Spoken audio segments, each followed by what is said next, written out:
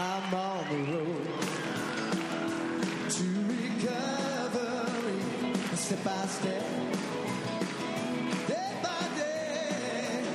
I'm on the road to recovery, trusting God along the way, trusting God all the way. Come on, Michael.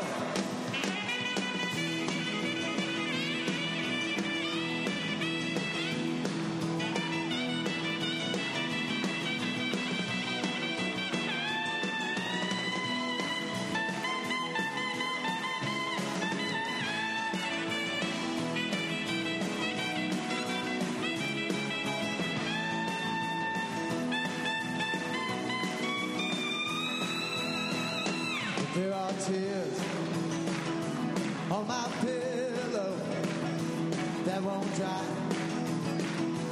on their road beyond my ears. I've known sorrow, but today I don't walk alone. Yeah, 'cause I'm on the road to recovery, step by step.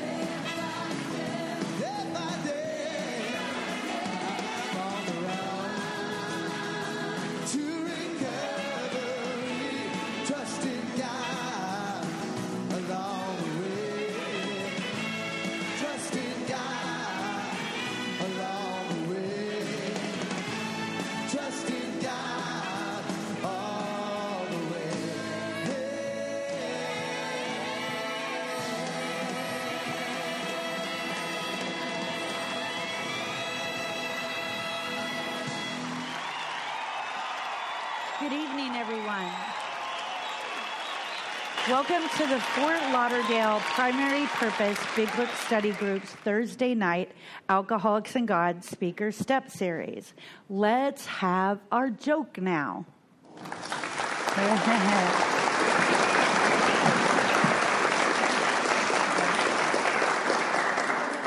Chris, alcoholic. All right. A newcomer asks her sponsor what the big book has to say about sex. The sponsor gets her book numbers mixed up and instead of referring to the newcomer to page 69, directs her to page 96 where she reads, "Do not be discouraged if your prospect does not respond at once. Search out another alcoholic and try again. You are sure to find someone desperate enough to accept with eagerness what you offer. We find it a waste of time to keep chasing a man who cannot or will not work with you."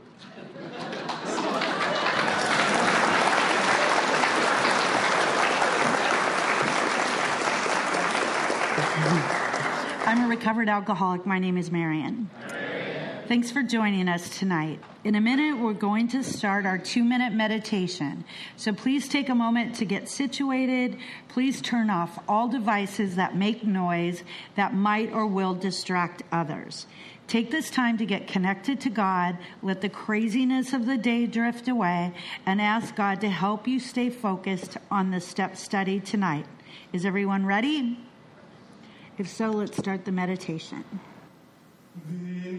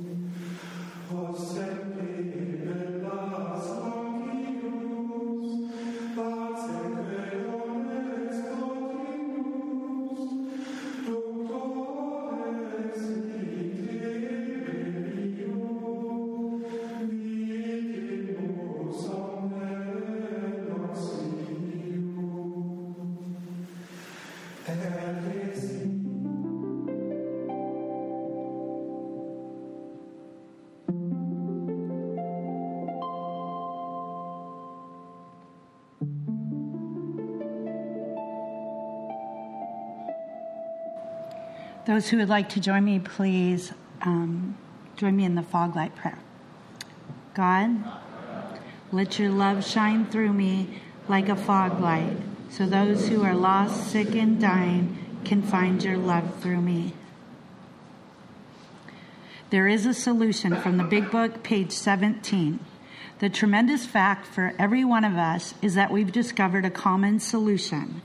We have a way out on which we can absolutely agree and upon which we can join in brotherly and harmonious action. This is the great news this book carries to those who suffer from alcoholism. And I have asked Karina to come and read a spiritual experience. We read this because the main purpose of the 12 steps is to have one, so it's kind of important to know what one is.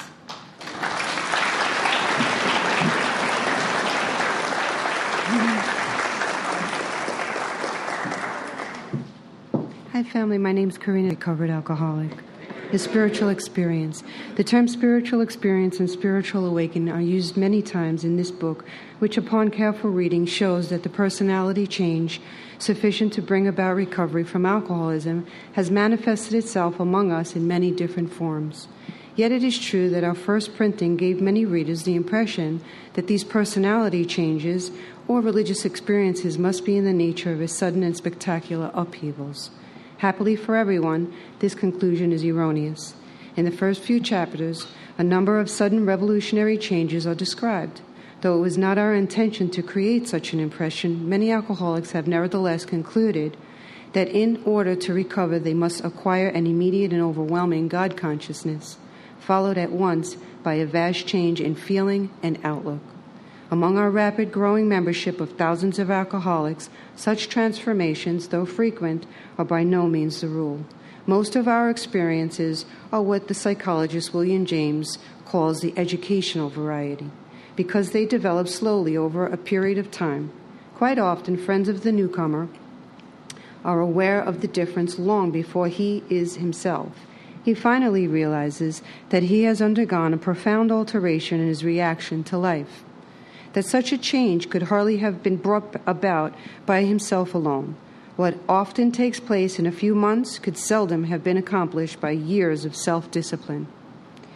With few exceptions, our members find that they have tapped an unsuspected inner resource, which they presently identify with their own conception of a power greater than themselves. Most of us think this awareness of a power greater than ourselves is the essence of a spiritual experience. Our more religious members call it God consciousness. Most emphatically, we wish to say that any alcoholic capable of honestly facing his problems in the light of our experience can recover, provided he does not close his mind to all spiritual concepts. He can only be defeated by an attitude of intolerance or belligerent denial. We find that no one need have difficulty with the spirituality of the program. Willingness, honesty, and open-mindedness are the essentials of recovery, but these are indispensable. There is a principle which is a bar against all information, which is proof against all argument, and which cannot fail to keep a man in everlasting ignorance. That principle is contempt prior to investigation. Herbert Spencer.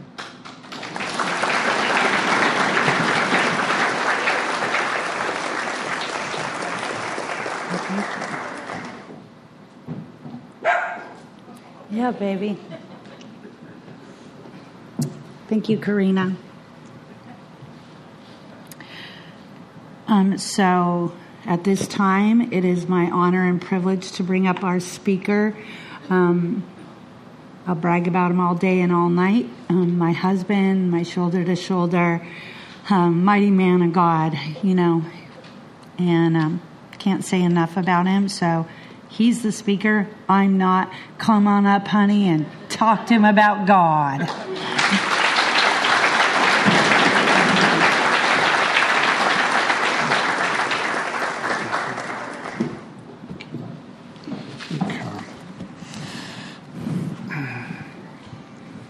My name is Peter, recovered alcoholic. Grateful to be alive and sober and part of a sacred place called Alcoholics Anonymous. And I think our friend Paulie had 20 years, right? Yeah. He's having a party up there with the carpenter, the angels, and the saints. He's probably in the sanctuary with Jesus saying, let me retile the whole place for you. I'll give you a deal. Glad to be here. June 23rd, 1988 is when loving God separated me from alcohol. And I'm grateful to be able to talk about the good news that was brought to me back then and continues to be delivered to me a day at a time in the sacred rooms of Alcoholics Anonymous.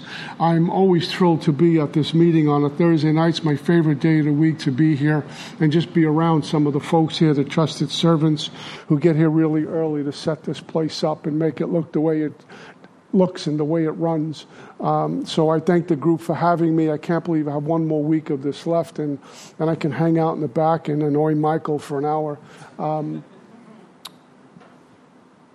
I'm supposed to talk about step 11, and back in step 10, they talk about entering the world of the Spirit, where it changes completely. And I get to touch the everything of God and get to see the all of everything in God, that God does. It's a great phrase I heard, that God's center is everywhere and His circumference is nowhere. And as long as I'm awake and not sound asleep, I get to hear that, I get to see that in all that I do. And I must tell you, over the years, it's over 34 years now, there have been times when my back has been against the wall. Financial hardship, difficulties, career hardship and difficulties, and being out of work, and experiencing a divorce, and just burying too many people. Some difficult things, but personally, the challenges that I've been able to had to encounter. And when I first had that happen to me, I thought I was failing in Alcoholics Anonymous, that because you're in Alcoholics Anonymous, there are no hard times anymore. There are no more challenges. Everything is just wonderful. You'll be rich and famous if you do 90 and 90, and that's all. You never have to look back. And I was in for a rude awakening. And what that anxiety and that nervousness, that fear, that living in the wreckage of the future has been replaced with is an undercurrent of God, an undercurrent of okayness. Now, I'll be honest, I've wept. I've doubted God. I've had skepticism. I wondered, why is He paying attention? Doesn't He see what's going on here? Can you give me a break? That kind of stuff, and negotiate with God. But when it's all said and done through the act of surrender and amends, forgiveness and amends, I have always come out on the other side better for it, because the tree got pruned even more. And although I couldn't see what God was doing when I was going through it, when I got to the other side, because we live life forward and understand it backwards, I can see exactly what was going on. And then sometimes you just feel like you're involved in a drive-by shooting. Sometimes people are just cruel and just do mean things, perhaps not orchestrated by God. But the armor of God and the walk with God gets me through it over and over and over again. And He knows I'm doubting. He knows I have skepticism. He knows I'm human, which means I'm flawed and broken. That's just my condition that I walk around with. And I'm sure in the future I'll have more doubts and skepticism, but He's got that. It's just been replaced with an undercurrent of okayness. I just wanted to illustrate for you in the story. Last week I shared one story, and I'll get to share another one about how God knows exactly where I'm at and how God resides in the soul here. There's something in the third step says, it says, if we keep close to Him, perform His work well. I don't have to get close to be close. I just wake up to the nearness of my Creator. That's a line out of a big book. We wake up to how close God is. And very often for me, it has happened in moments of doubt and skepticism, in moments of great emotional turmoil. When I felt my most weakest, too vulnerable. It's where I find God's strength and God's light. When I was around 3 years old, and let me back up and tell you, one of the things that scares me is one of the first disciplines that seem to fall off the map for a lot of folks is meditation. And then prayer. Because prayer becomes a check-in with God. And the nightly review and the nightly practice is gone. And the morning is kind of on the way to work. I check in with God. And I'm losing this very vital part of this journey, which is having conscious contact with God. And going along with the very strict spiritual disciplines at 10, 11, because the fruits of that labor are incredible. I was around 3 years old. I remember I was living in a town called Red Hook, Brooklyn. And my dad, my mom, myself, and my kid brother was about 1. And we lived up above a luncheonette, Mike's Luncheonette. And my dad was renting an apartment up there for us. And my mom wasn't doing too good. And my first encounter with her addiction, mental illness problems, all of it, shouldn't have been witnessed by a 3-year-old. But I remember there was a big commotion outside on the side of the building. And I ran outside, and there was my mom about 20 or 30 feet from me. What I now know was having some sort of nervous breakdown. She was in hysterics. And she was punching this brick wall and just melting in front of me. And I thought about that many times because I've had moments like that. My dad was around. We lived in the neighborhood where my mom's entire family lived. So you think, why would she feel so lonely and so desperate? But I've been in that place, and I think my heart hurts when I think about this woman who was probably maybe 30 years old, maybe at the time, maybe younger than that, in this kind of place where the world was caving in on her. And her mental health problems weren't being taken care of. And her alcoholism, pill addiction was run amok. And she was in this very, very desperate place. And she broke. Because we could only take so much.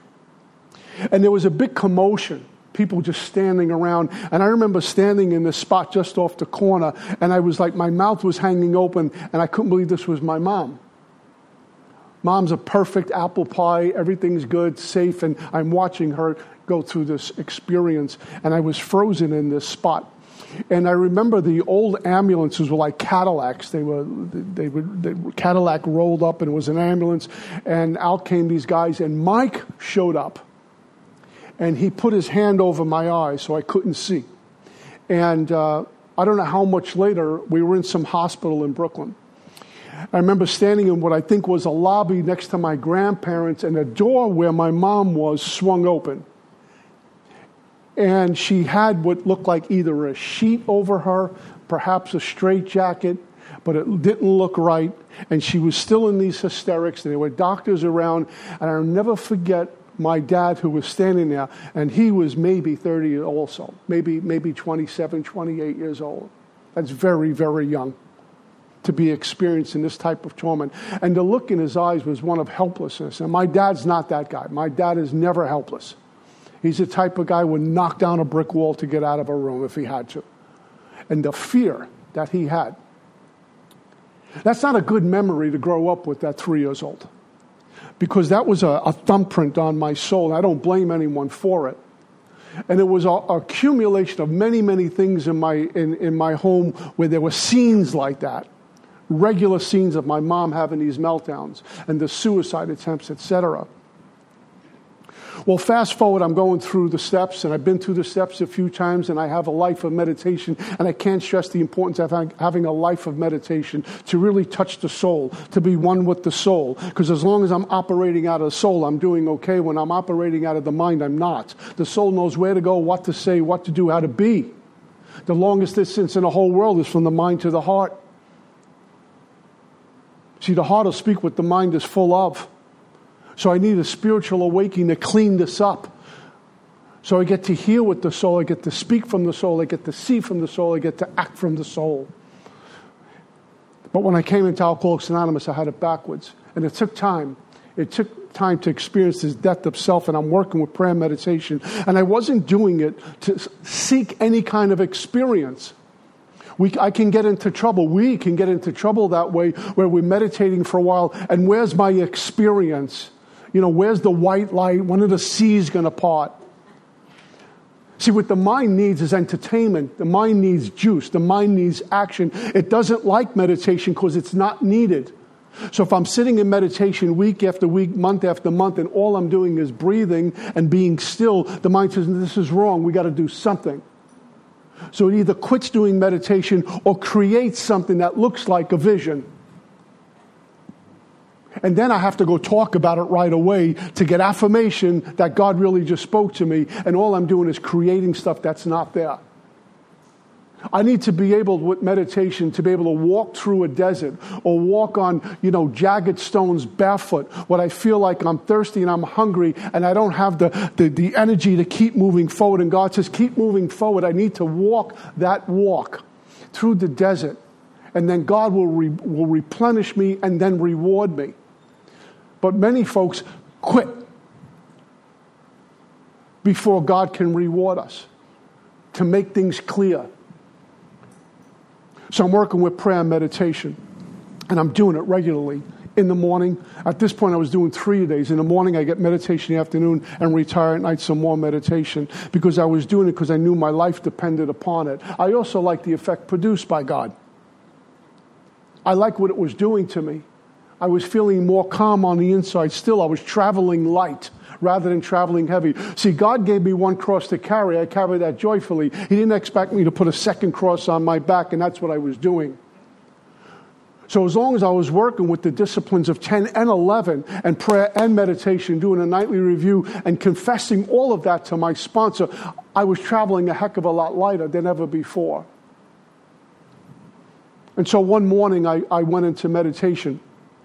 Now, prior to that, a lot of people were telling me, because I says, maybe I should go back to that neighborhood where my mom had that incident. And they said, don't go there. Leave the past in the past. But something in the soul says, we're not done. This body of work is not done. And then I forgot about it.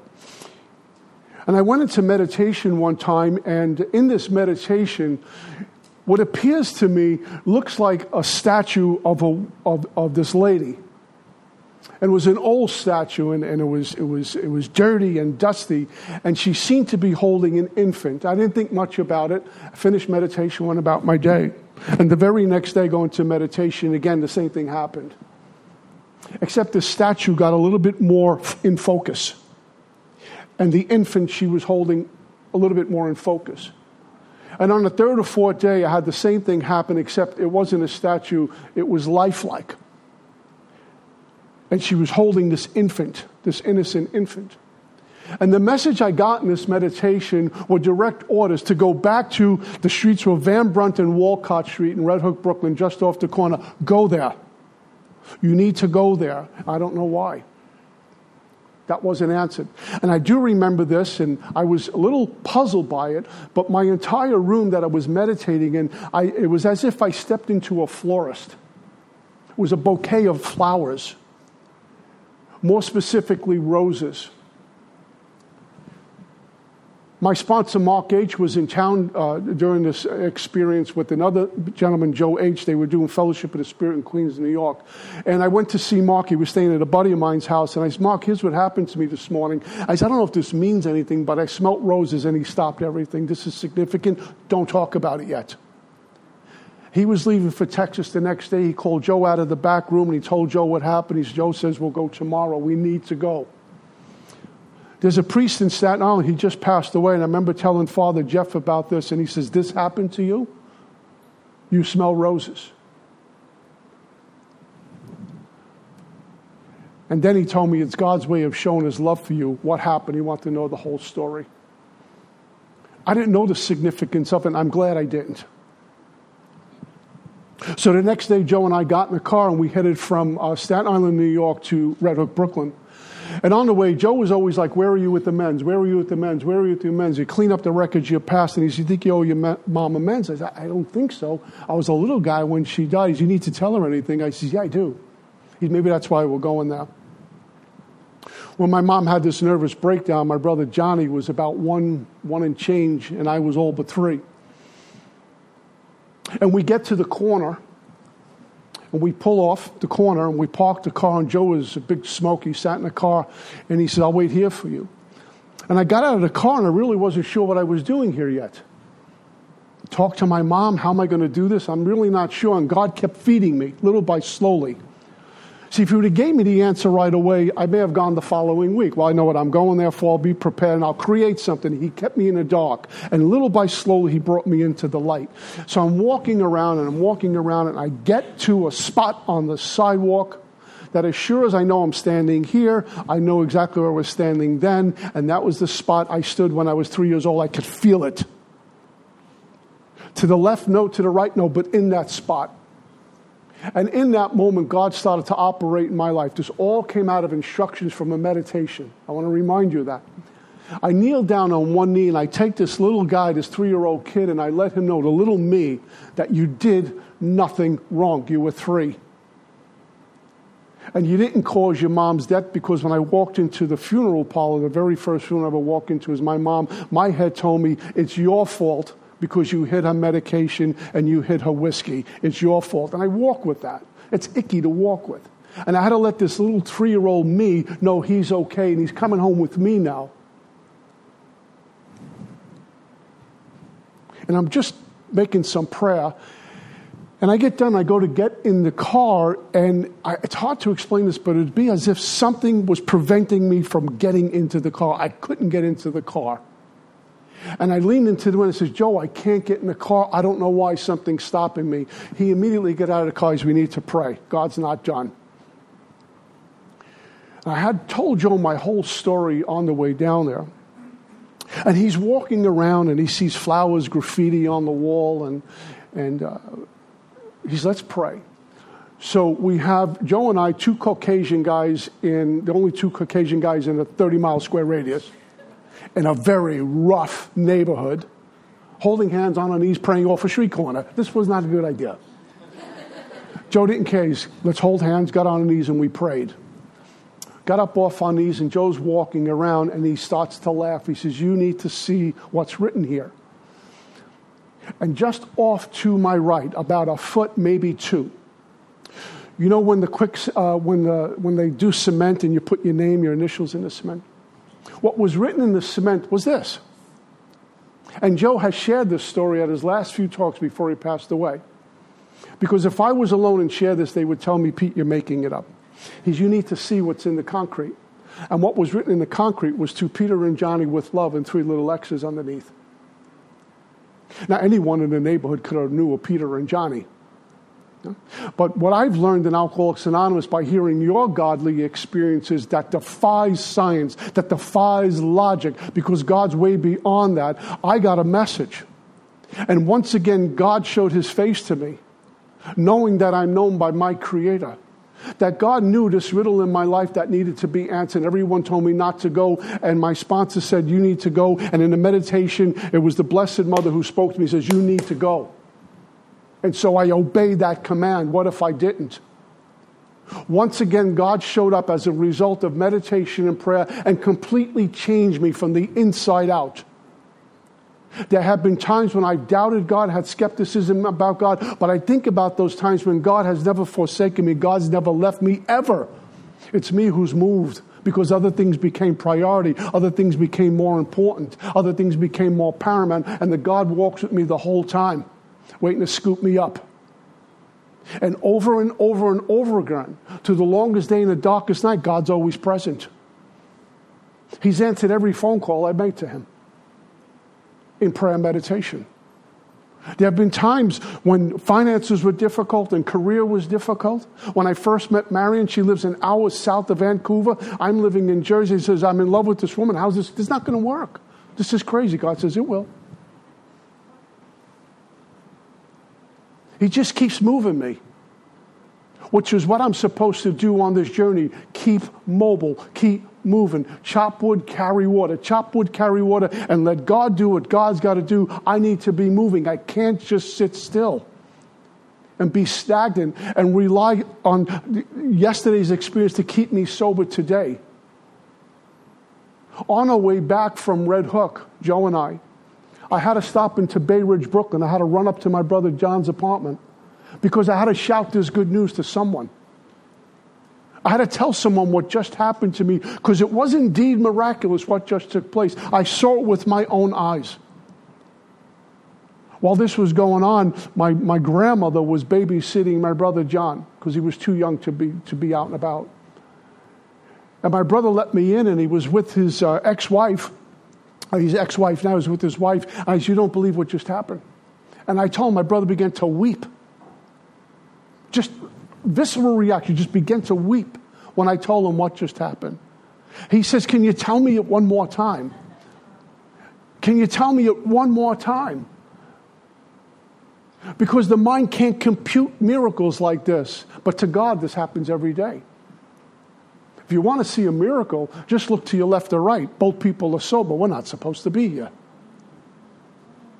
See, I can take credit for my sobriety and say how hard I work. Sometimes we go to AA anniversaries. You know, it's innocent. Come up here and take your coin. Tell us how you did it. I got up there once, says I did nothing, and sat down.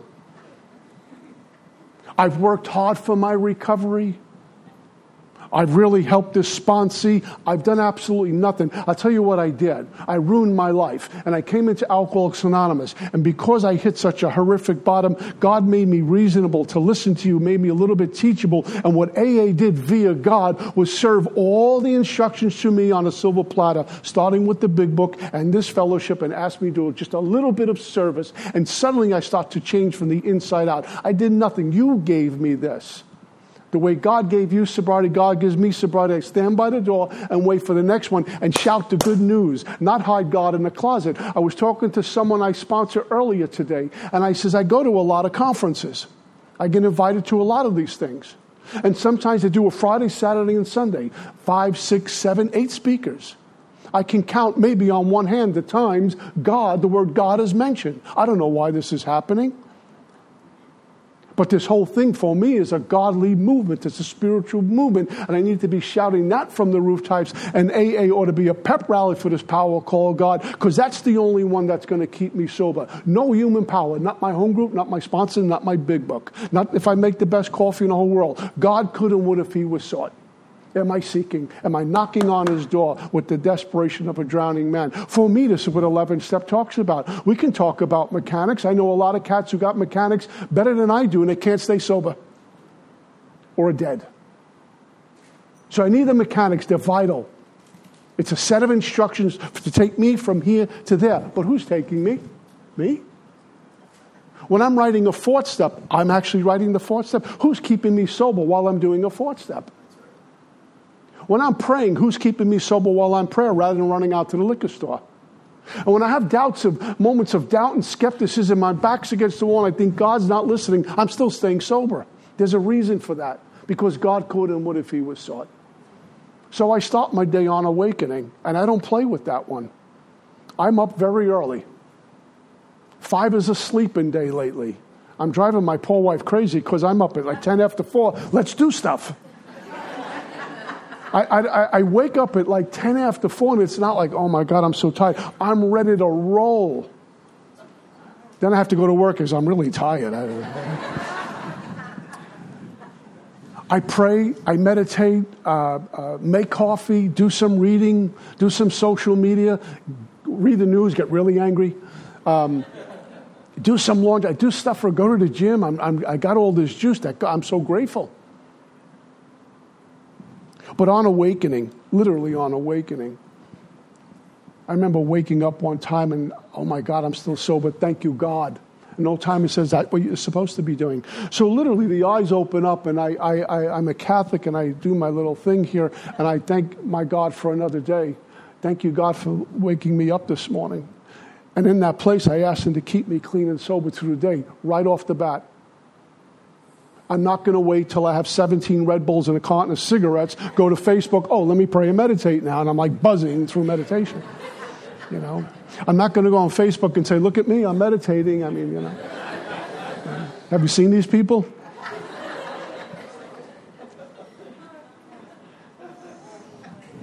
I don't do any of this perfect, but I conscious contact with God is that important to me. So on awakening, I thank God. And then I got a little prayer room, and I was taught this by Joe and Mark back in the day, and Don P. rest his soul. They're all gone. They says, create a space in your house, a sacred place in your house, a space, a place that you're going to go to regularly. It's your God room. I have a little office where I do Zoom, and I have a whole bunch of books, this little library and all this other stuff, but I have a meditation mat, and I have what I call a little altar there. And I have a lot of things, I'm a Catholic, so a lot of things that look Catholic. And I have my anoint oil and all this stuff, and I have holy water, all that stuff. It's a very sacred place, and that's where I go to. Not only in the morning, but throughout the day. When I get to do one of these talks, I do a 4-hour fast. And before I come here, I do prayer and meditation. Because even though the group invited me, God speaks through a group conscious. I'm taking as an invitation from Him to go talk about Him. I don't need anything in the way. So I do a 4-hour fast. That's why I have just a little tip, this Coca-Cola, because sometimes my sugar drops when fasting, and my doctor says it's not the healthiest thing, but have a little Coca-Cola. It'll spike your blood sugar up so you don't pass out. Because a few times I was getting woozy up here. So I always carry a Coca-Cola, but I honor the 4-hour meditation. But on awakening, I do this thing. And I go into this prayer room, and I begin with some prayers. And what I've learned is my prayers cannot command the Spirit to do anything. I'm going, God, not for me to change, but hopefully He continues to change me. So my prayers have been one of honor and reverence, but really, it's just about centering, getting myself centered to realize who I'm talking to right now. Sometimes I can treat people like God and God like people. But I'm standing in this presence of God. Whether I'm feeling it or not, He hears the prayers. No prayers go unanswered. Sometimes just not now. And I think He's not listening. How many things have I thought I really deserve that I didn't get, and I move forward and go, I'm glad I didn't get it. Thank you, God. So I open up with a 3rd-step prayer and 7th-step prayer because I just like them. I like saying the Serenity Prayer. I love our Lord's Prayer. And I say these prayers to get me centered. And then I offer prayers for the suffering in the world, for suffering locally, and I pray for a lot of people. I hear Marion doing it the same thing. We pray for people. It isn't a moment to think about myself. If I'm having pain or some torment, I'm having a problem forgiving someone, that's when I offer prayers for me. Father, show me how to get past this. Fill me with the spirit of forgiveness. I believe, help me with my unbelief. Take me like the wretched sinner I am. I will live for you and I will die for you as long as I'm in your light. Those are some of my words.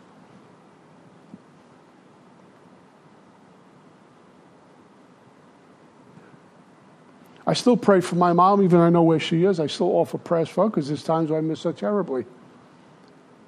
I'm 63 years old. I still wish I had my mom. And she'd be 85 by now, but it'd be pretty cool to see her once in a while. I pray for my dad. My dad's going to be 85.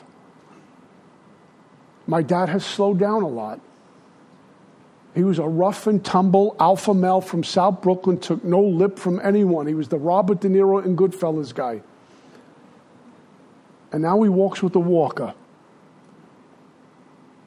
And sometimes when I speak to him, he repeats the same thing a lot. And he loses his train of thought. And then every once in a while he comes back. He's back again. When he's cursing, I know he's back. When he's angry about something, I know I'm talking to Vic Marinelli. And then he kind of he drifts. It's killing me. He's coming down here next week. I'll meet him at Dunkin' Donuts early in the morning. He'll smoke all the cigarettes that he wants because his wife's not around. And we'll have a couple of cups of coffee. And I'm watching this happen. Because I'm still a 10-year-old kid who wants that dad, that tough guy dad, who was always protected by him. It's very difficult. But I trust in my God. And I don't mourn the living. And sometimes all I have to do, God says, just be there with him. Just be his friend. Just be his son. Miracles are his department, not mine. So it's another place I just chop wood and carry water. My dad's telling me the same story for the 3rd time. I make out I heard it for the first time.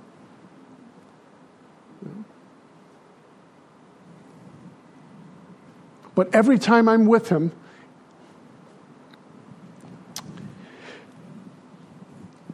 in the morning, and I go off to work, I have a great work day.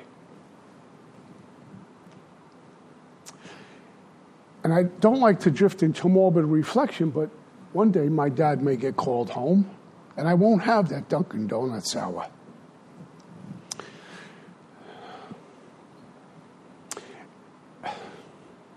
Or the phone call. So I can't mourn the living. I need to be there with all his defects because he's tolerated all of mine. That's why I try to live with a spirit of forgiveness as God would have me. And sometimes it's tough to forgive. I used to think I had to forgive and forget. I'm not that good. God is. God can forgive and forget. I just can't hold a grudge anymore. So when I'm done with my prayers, I go into sacred silence. I've said this from a million podiums. I go into silence to hear and darkness to see. So with eyes closed and focusing on breath, I sit. When I first started this journey, a woman put me on a 2-minute timer. She said, 2 minutes. Be quiet. It felt like eternity.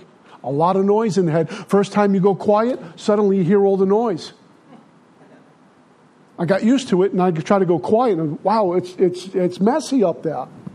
Then 3 minutes, and then 4 minutes, and then 5 minutes, and then 7 minutes, and I don't need a timer anymore because the soul is looking forward to that quiet time. I love getting up early because it's quiet time with God before I even go into meditation. And when I'm done with all of it, it's still dark out, it's still quiet. I love it. It's like a sanctuary in my house. My wife is safe. I'm in the house with her. She's safe. She's tucked away in the bedroom sleeping. The house is safe. God's in the house. I love it. And very often in those morning hours, not all the time, but something will come to me. Marion calls it God putting something on her heart. It might be in prayer, might be meditation, might be while I'm just, doing some things in the kitchen. It's like an aha moment. And there's someone, I think his name is Rumi, he says, the morning breeze has secrets to tell you. But if I'm sleeping until 10 and 11 because I'm just too lazy to get out of bed, I'm going to miss the splendor of God in all its glory in those quiet times. Because sometimes when he wakes me up at 3:30 in the morning, it's like, you're so important to me, I want to be alone with you to talk. Because once the day starts, and there's a lot of moving parts in the day. And so I go into meditation. My meditations are at least 10 minutes, sometimes a lot longer. Sometimes 15 in the morning, sometimes 20, sometimes longer. I stopped counting. There was a time on this journey where I got attached to all of it. I've joked about this for many times. I got into how long I have to stay in meditation and would, just grind it out till I hit 20 minutes to make sure everyone in my home group knew I did 20 minutes, like they were going to erect a statue outside for me. He meditates 20 minutes. He must be spiritual. And I got the candles, and I got the sage, and I got the gongs and the music. I had the electric light orchestra in front of me. And the only thing praying and meditating is all that stuff because I'm watching it. Candles got to be a little higher, sage got to burn down. Burning the house down, Teddy. All this stuff is going on. And I know meditation going on. I'm watching a show. Thomas Merton talks about this. Do I need music to feel spiritual? Music's going to enlighten you. It's going to make you feel good. But am I dependent upon music to feel God? And singing to feel God? And maybe burning all the sage and listening to meditation music to feel God? At the beginning, that's wonderful. But after a while, if I'm still leaning on that, I'm missing something. I'm missing God. God doesn't need music or sage or candles or gongs or chimes or anything. God doesn't need anything. He's God. What I need to go is into that silence, and here's the thing, I don't like going that quiet. If it gets too quiet, I hear me, and I don't want to hear me. I get to touch this very busy mind. I don't want to go there. And there's a woman, Carolyn Mace, talks about this. Maybe God's got something to tell me or challenging me with that I don't want to look at. So I'll put all the music on, and I'll burn all the sage, and I get nowhere. I become an idol worshiper. And I fell right into that with about 5 or 6 years sober. So in the morning, I just go into sacred silence, and I don't know how long I'm in there. I know I try to make it at least 10 minutes, and it says on awakening. I think about the 24 hours a day. I consider my plans. I need to ask God, divorce from self-pity, dishonest, and self-seeking motives. In other words, get me out of the way, God. Those are all prayers. And when I'm going through the day, it talks about getting agitated or doubtful. Sometimes I'm agitated, sometimes I'm doubtful, sometimes I'm both. I pause. My sponsors say, turn in order to go out. Turn in order to go out. Because if I don't turn in, I will go without. So the pause is, okay, God, where do I go? What do I do? What do I say? And sometimes being still and saying nothing speaks volumes. And sometimes speaking a lot says nothing. I don't need to be talking all the time. I need to be listening a lot more than speaking. That's why my prayers are on and on and on, and it's a Christmas list of stuff. God already knows. I'm just offering it because that's what I'm supposed to do. When I tell God my back is hurting, help me with this, I'm getting older. God, I'm afraid of financial insecurity. He already knows. But there's some sort of on bended knees going to God and asking. It's a force feeding of humility. So my book tells me this.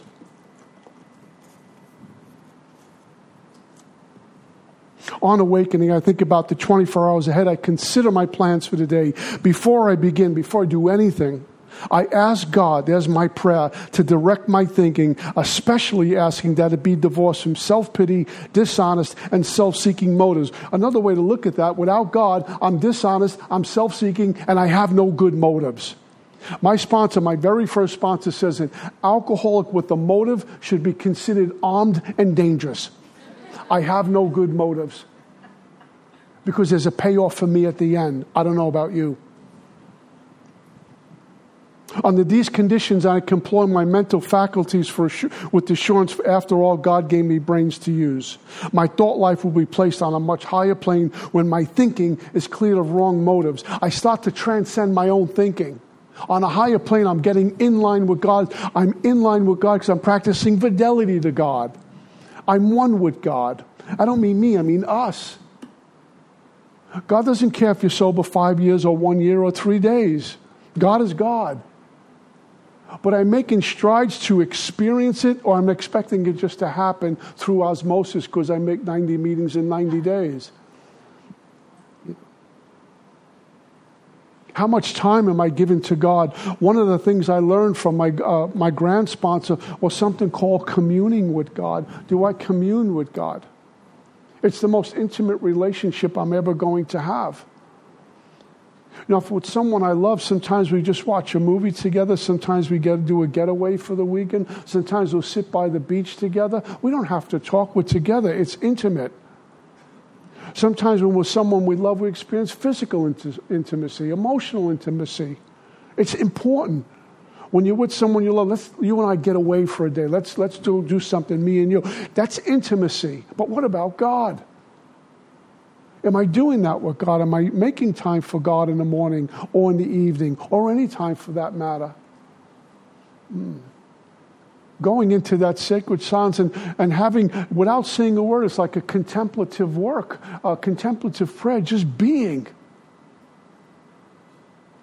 With some reflection on this power called God and where He has taken me. I don't know where I'm going. I wish I could peek around the corner once in a while and see what's up ahead. But I know where I've been and where I currently am as of tonight at 8:02. I know where I've been, and as of 8:02, I know where I am. There were times where I woke up and I missed 3 days. I don't know where I've been. And I have no idea who's next to me. But God's great work has taken me from the scrap heap to a level of life better than the best I've known.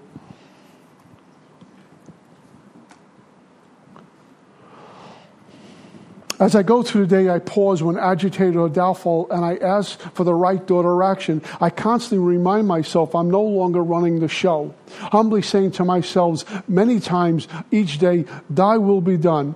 I am much less danger of excitement, fear, anger, worry, self-pity, or foolish decisions. I'm not like a ball in a pinball machine, just bouncing off of bumpers all day long. My day doesn't hinge on what someone says about me. My day doesn't hinge on somebody's in a bad mood. My day hinges on my conscious contact with God. I go through life a lot lighter, not perfect. I have my moments, but a lot lighter. There's some fun about all of it. There's some passion about all of it. There's some excitement about being here, about all of it, about getting all, charged up to go up to Jensen Beach last night. I saw Michael and Zach and somebody else who was with you guys. And just to go to a meeting up in Jensen Beach and just hang out. Or going to our conference we just had in Fort Lauderdale, getting all jacked up to be around that. And sometimes after a meeting, we go to the worst diner in South Florida and have the worst food and the worst cup of coffee and fast service. And when you're outside, it says, we're going to do this again. What a great night. I remember one time I ordered chicken. I think the heart was still beating. I don't know what was going on there. And I had a root beer that was flat. And the onion rings were dead. The company was excellent. And on the way home, Mary and I said, what a great night we just had. This was fabulous. It's all God. Because there was a time no one would even invite a guy like me to the dinner table. Just a couple more things and I'm just about out of time. Here's the part that I've sponsored a lot of men, and this is challenging for many, but it falls off the map all the time when we retire at night. There's some instructions for me to wrap up my day because I don't want to wake up Tuesday wearing Monday. I don't want to wake up Tuesday with an emotional hangover from Monday. Because what begins to happen, if I'm not addressing that stuff, it starts to accumulate, little by slowly. So if I put a piece of loose leaf in that doorway, one single sheet of loose leaf in that doorway is unaffected. If I put 2 or 3 sheets in that doorway, it's still unaffected. If I put 30 or 40 sheets of loose leaf in that doorway, it's affected. It's jammed up. It's stuck. It doesn't operate properly. If I'm not addressing my retiring at night and reviewing my day, because I got a 10-step to get around with as well, what begins to happen, that resentment becomes a couple of resentments. That fear becomes a few fears. That jealousy becomes a little bit more jealousy. Here comes 7 deadly sins, and suddenly I'm jammed up, and I'm waking up every day wearing the last week all over me, and I can't get past me. I can't see clear. I can't hear clear because I'm consumed with me. My stuff becomes more paramount than God, recovery, and life itself. I'm in my head. I got all this stuff going on. And I'm expecting one more meeting to knock it out, and it won't. What I need to do is this work. And not just this, but going through the steps. So when I arrive at 11, the slate, the eraser board is pretty clean. Not perfect, but pretty clean. And I keep the channel flowing so we're like aqueducts for God.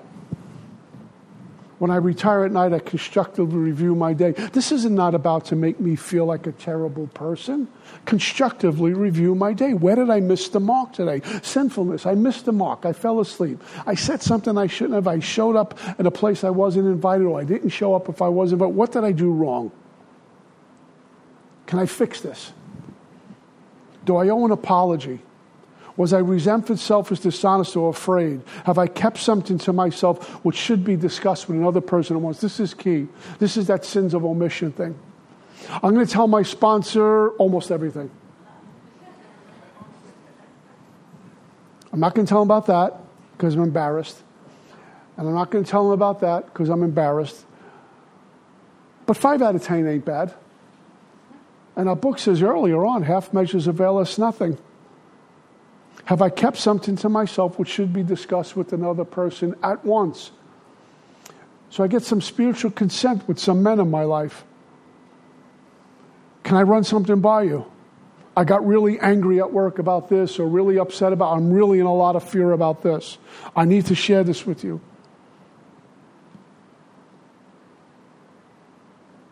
Was I kind and loving toward all? What could I have done better? Was I thinking of myself most of the time, or thinking of what I can do for others, how I can pack into the stream of life? Back in page 63, it tells me less and less about me, more and more about others. They're reminding me here. Am I consumed with me during the day, or am I looking to help others?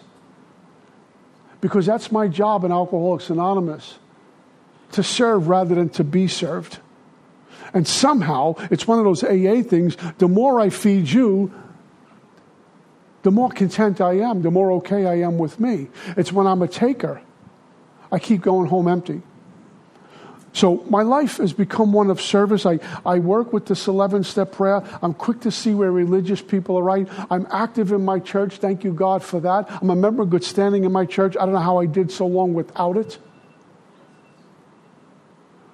book talks about inspirational books. I have a room full of books. We have our house full of books, and a lot of them we've gobbled up. We go to. They're marked up. They're falling apart. Not so I can come back and sound really profound because I quote something and claim it's mine, but just to wake me up more to God. Some considerations. Current author I've been working with for a few years now who's really speaking to my soul, and there was a time where I couldn't go near it, is Thomas Merton. I think he's absolutely incredible. He's challenging. He goes into a place that no other author's ever gone for me. And I like reading him and sitting with what I read in a meditation, just reflecting on some of the words. Because all of that information must create a transformation. All of that information must become who I be. All of that information must be right in here, not up in here. And I start to walk different, not perfect. I start to talk different, not perfect. But our lives begin to look godly. And I'll just say this and get out of here. This may not fit everyone. We're all called to sanctity, whether we liked it or not. And we're all born to be saints, whether we like it or not. That's how much love God has for someone like me, people like us. Called to sanctity, called to be saints. All I have to do is stop and listen and follow instructions. And I will find utopia. Walking up and down Las Olas Boulevard, walking up and down A1A, working at work, sponsoring people, or just laying on the beach. I will find utopia in that, because that's what Bill Wilson called it. Utopia. Right here and right now. That's all I got. Peace.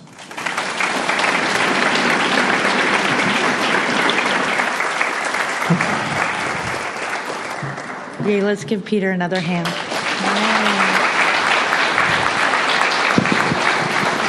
Now I'd like to call up for our secretary report.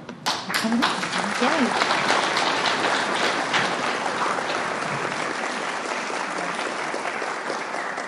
Hey everyone, my name is Mark.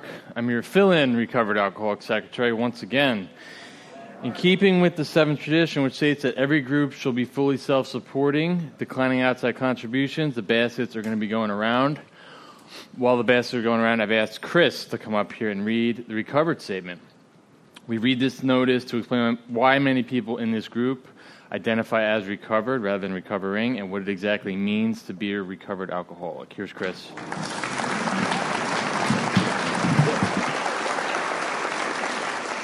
I'm an alcoholic. We are not cured of alcoholism, recovered but not cured. That presents a conflict to some alcoholics. If we were cured, we would be able to drink responsibly. No, we are not cured. The allergic reaction to alcohol will remain with us for our lifetime, but we have been restored to sanity.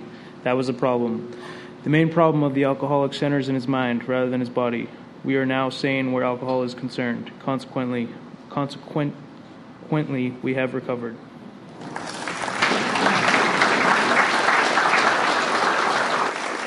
Thank you, Chris.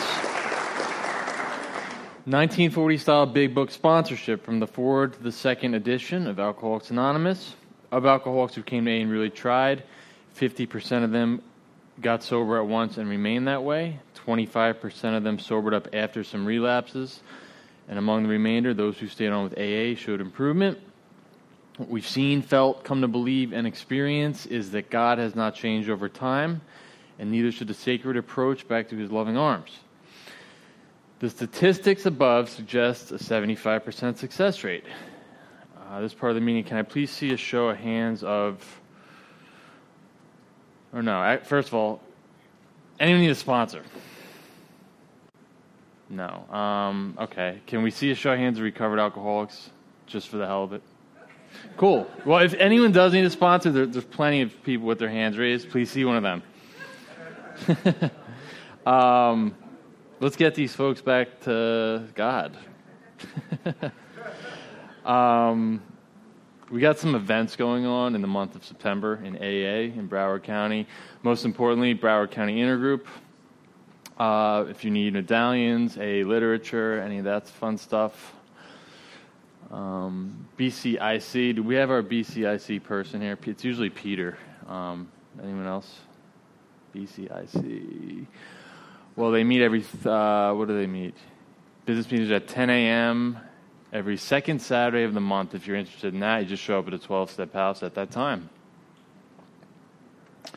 There's volunteer opportunities if anyone wants to get involved. Flyers are in the back if you want to know any more about the volunteer opportunities. Peter's next week, his last week. It's a very sad day and time. After that, we have 3 weeks of Karina D. I think she's here tonight. I saw her. She's going to be doing 3 weeks. After that, we have Joe Bear of Pompano Beach. He's going to be doing a full series, 12 weeks. And then Mondays, it's my home group. We meet upstairs. The Big Book comes alive on the 3rd floor. Fellowship's at 6:30. The meeting starts at 7:15. We go through the Big Book line by line. It comes alive. It really does. One more fun announcement. We don't have a slide for Labor Day weekend. We don't have a slide for it, but I'm just going to tell you. Down at Snyder Park in the southwest part of Fort Lauderdale, Pavilion 5 specifically, there's a Labor Day picnic going on. We have guest speaker Stevie B. Tickets today of the picnic are $10. They're $8 if you want to get before the picnic. You have a couple days. You can go down to the 12-step house and save $2. There's a live band called Magic Bus. I don't know them. It sounds like a Who cover band. That'd be cool if it is. Hot dogs, hamburgers, salads, desserts, face paintings, and one of those bounce house. You get it, bounce house. Bring a newcomer. It's not it for me. We got a quick reminder: 75 foot from the door. If you're going to smoke or vape, please just don't smoke or vape from the door. The church asks us nicely. Go to either side. And one last thing, I'm out of here. We have CDs, mugs, large print big books, little red books, big book dictionaries for sale. We meet here every Thursday, starting probably at 7:15. We ask you to be courteous and ready to begin at the sound of the bells. See you next week. Thanks.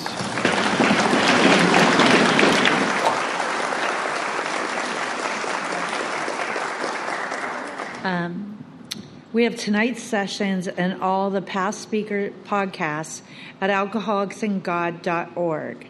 I'd also like to invite you to our Monday night Big Book study that's upstairs. And any of you who would like to wish to thank our speaker for tonight to line up down the center aisle. And let's close where we're seated with the Lord's Prayer. Our Father, who art in heaven, hallowed be thy name. Thy kingdom come, thy will be done, on earth as it is in heaven. Give us this day our daily bread, and forgive us our trespasses, as we forgive those who trespass against us. And lead us not into temptation, but deliver us from evil. For thine is the kingdom, the power, and the glory, forever and ever. Amen. Hey, hey. Heart is heavy, soul is thirsty, body's aching. I am desperately in need of restoration. Yeah, and I am ready for you to take me higher, yeah. The only thing that I can do is keep on praying. 'Cause on my own, I just can't get it right. It doesn't matter how hard I try, but with you, I become a much stronger man. Getting on my knees, puts me back on my feet again. Load is heavy, too much accumulation. Yeah. These possessions that I have amount to nothing at all. And I am willing to hand over every one of them. 'cause they won't profit me anything in the end. On my own, I just can't get it right. It doesn't matter how hard I try, but with you I become a much stronger man. Getting on my knees puts me back on my feet again. Getting on my knees puts me back on my feet again. Never again will I wander without you alone in the wilderness. No, I won't. Will I offer to you anything less than my very best? Oh, Jesus, never again, never again. Now that I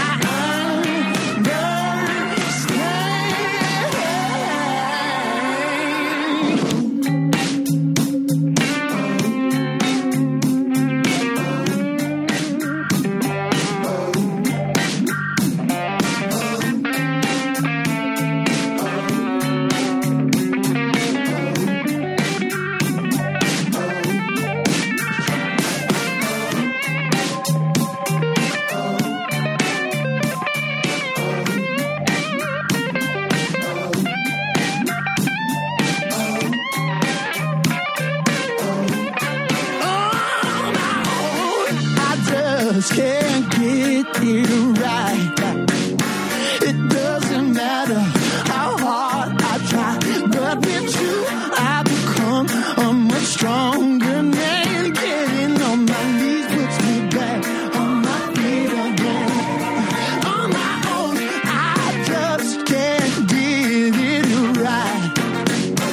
It doesn't matter how hard I try, but with you I become a much stronger man. Getting on my knees puts me back on my feet again.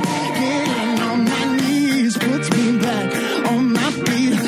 Getting on my knees puts me back on my feet again. Yeah, yeah, yeah.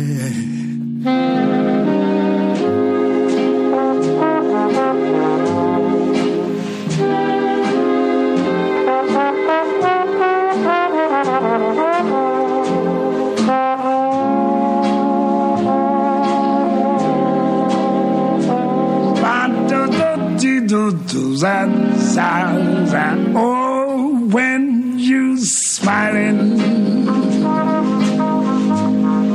when you smiling, the whole world smiles with you, baby. Yes, when you laughing, when you laughing, yes, the sun comes shining through. But when you crying, you bring on the rain. So stop your sighing, baby, and be happy again. Yes, and keep on smiling.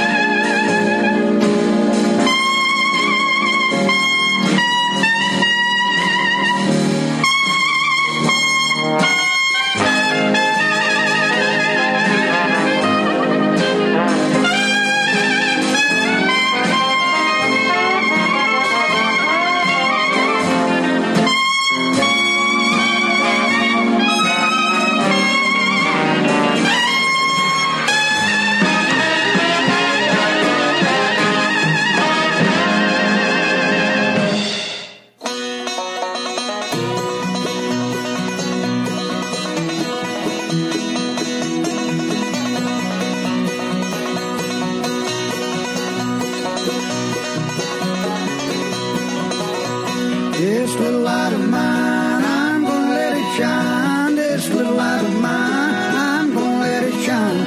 This little light of mine, I'm gonna let it shine. Let it shine, shine, shine, let it shine.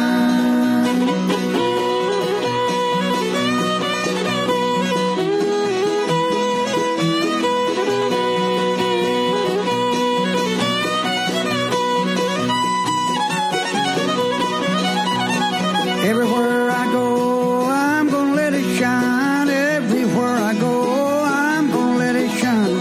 Everywhere I go, I'm gonna let it shine. Let it shine, shine, shine, let it shine.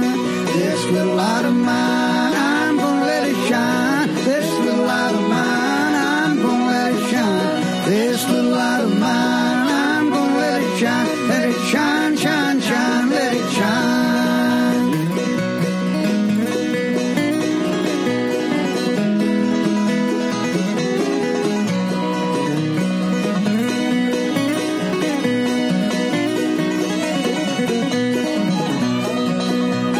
All in my house, I'm gonna let it shine. All in my house, I'm gonna let it shine. All in my house, I'm gonna let it shine. Let it shine, shine, shine, let it shine. This little light of mine, I'm gonna let it shine. This little light of mine, I'm gonna let it shine. This little light of mine, I'm gonna let it shine. Let it shine, shine, shine, let it shine.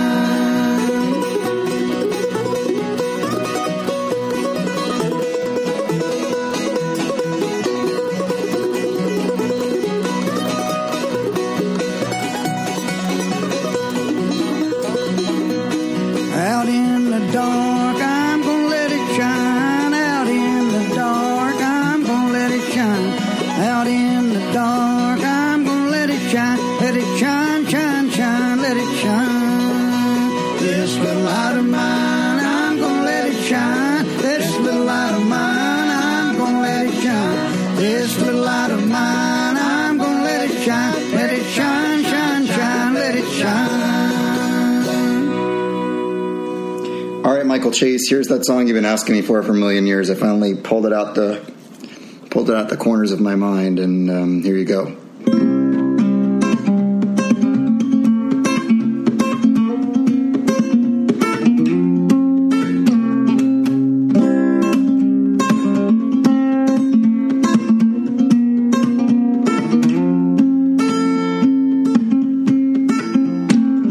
The fog is lifted. I see the light, count my blessings when I go to sleep at night, and I dream now.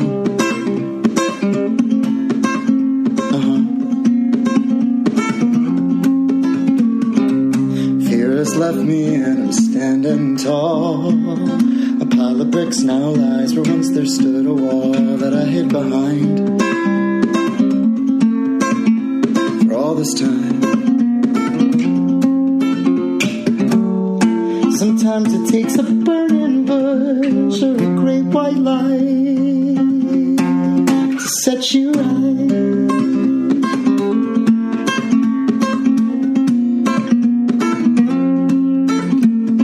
Well, my eyes don't cry now, and I'm out to dry. Pity party's over, the guest of honor has arrived, and he's on my side. For the first time in my life, are green now, growing vines. They twist and turn each way, flowers blooming all the time right outside my door, like never before. I had to change everything to realize that today is the best day of my life.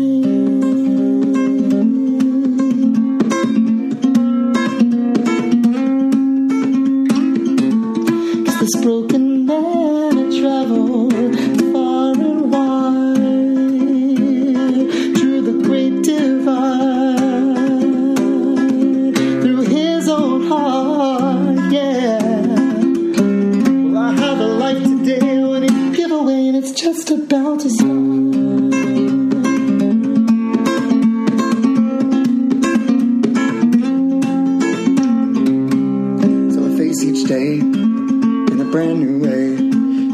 plug in my guitar, and I play my songs, and people sing along, and stomp their feet and raise their arms. And here in this moment that we share, nothing could compare.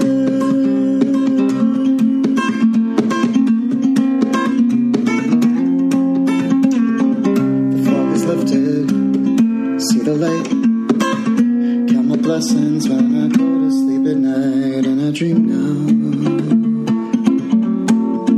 Yeah, I dream now, and everything's alright. Oh man, going on 10 years old that song is. God bless. I love you, Mike Chase. Bye.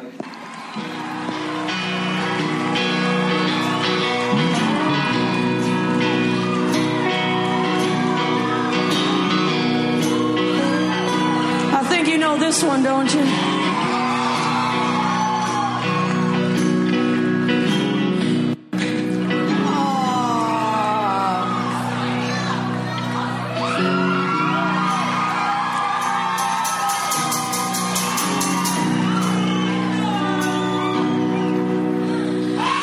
Lord, shine a light on me tonight.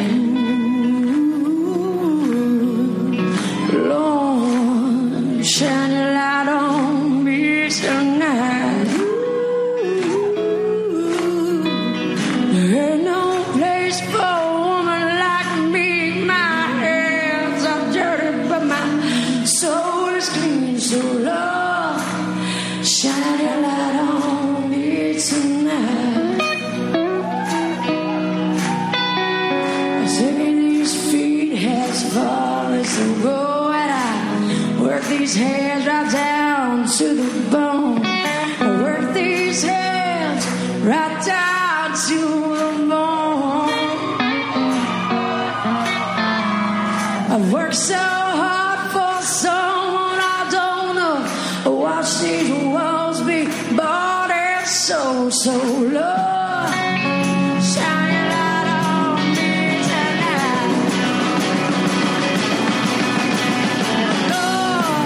Shine a light on me tonight. Shine a light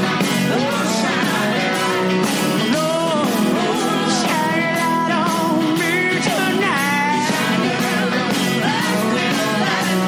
There ain't no place for a woman like me. My hands are dirty, but my soul is clean. So Lord, shine a light on me tonight. Taking this feet told as far as on your way.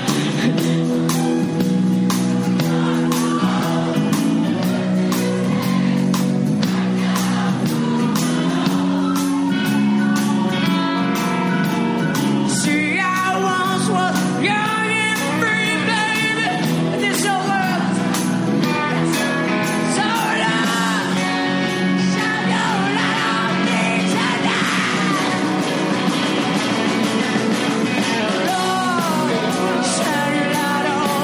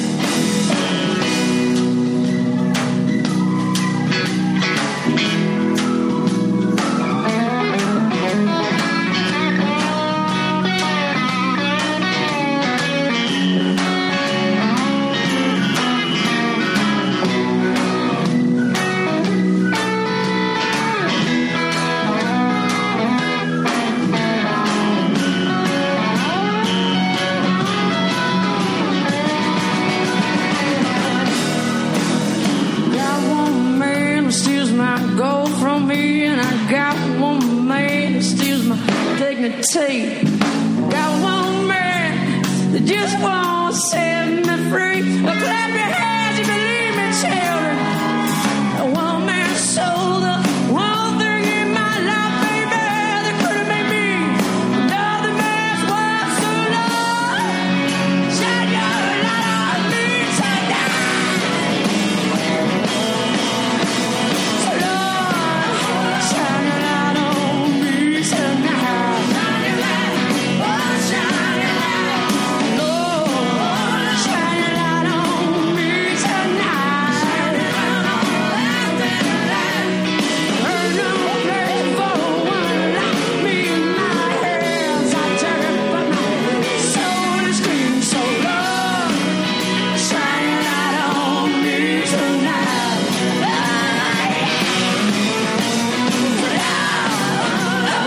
Shine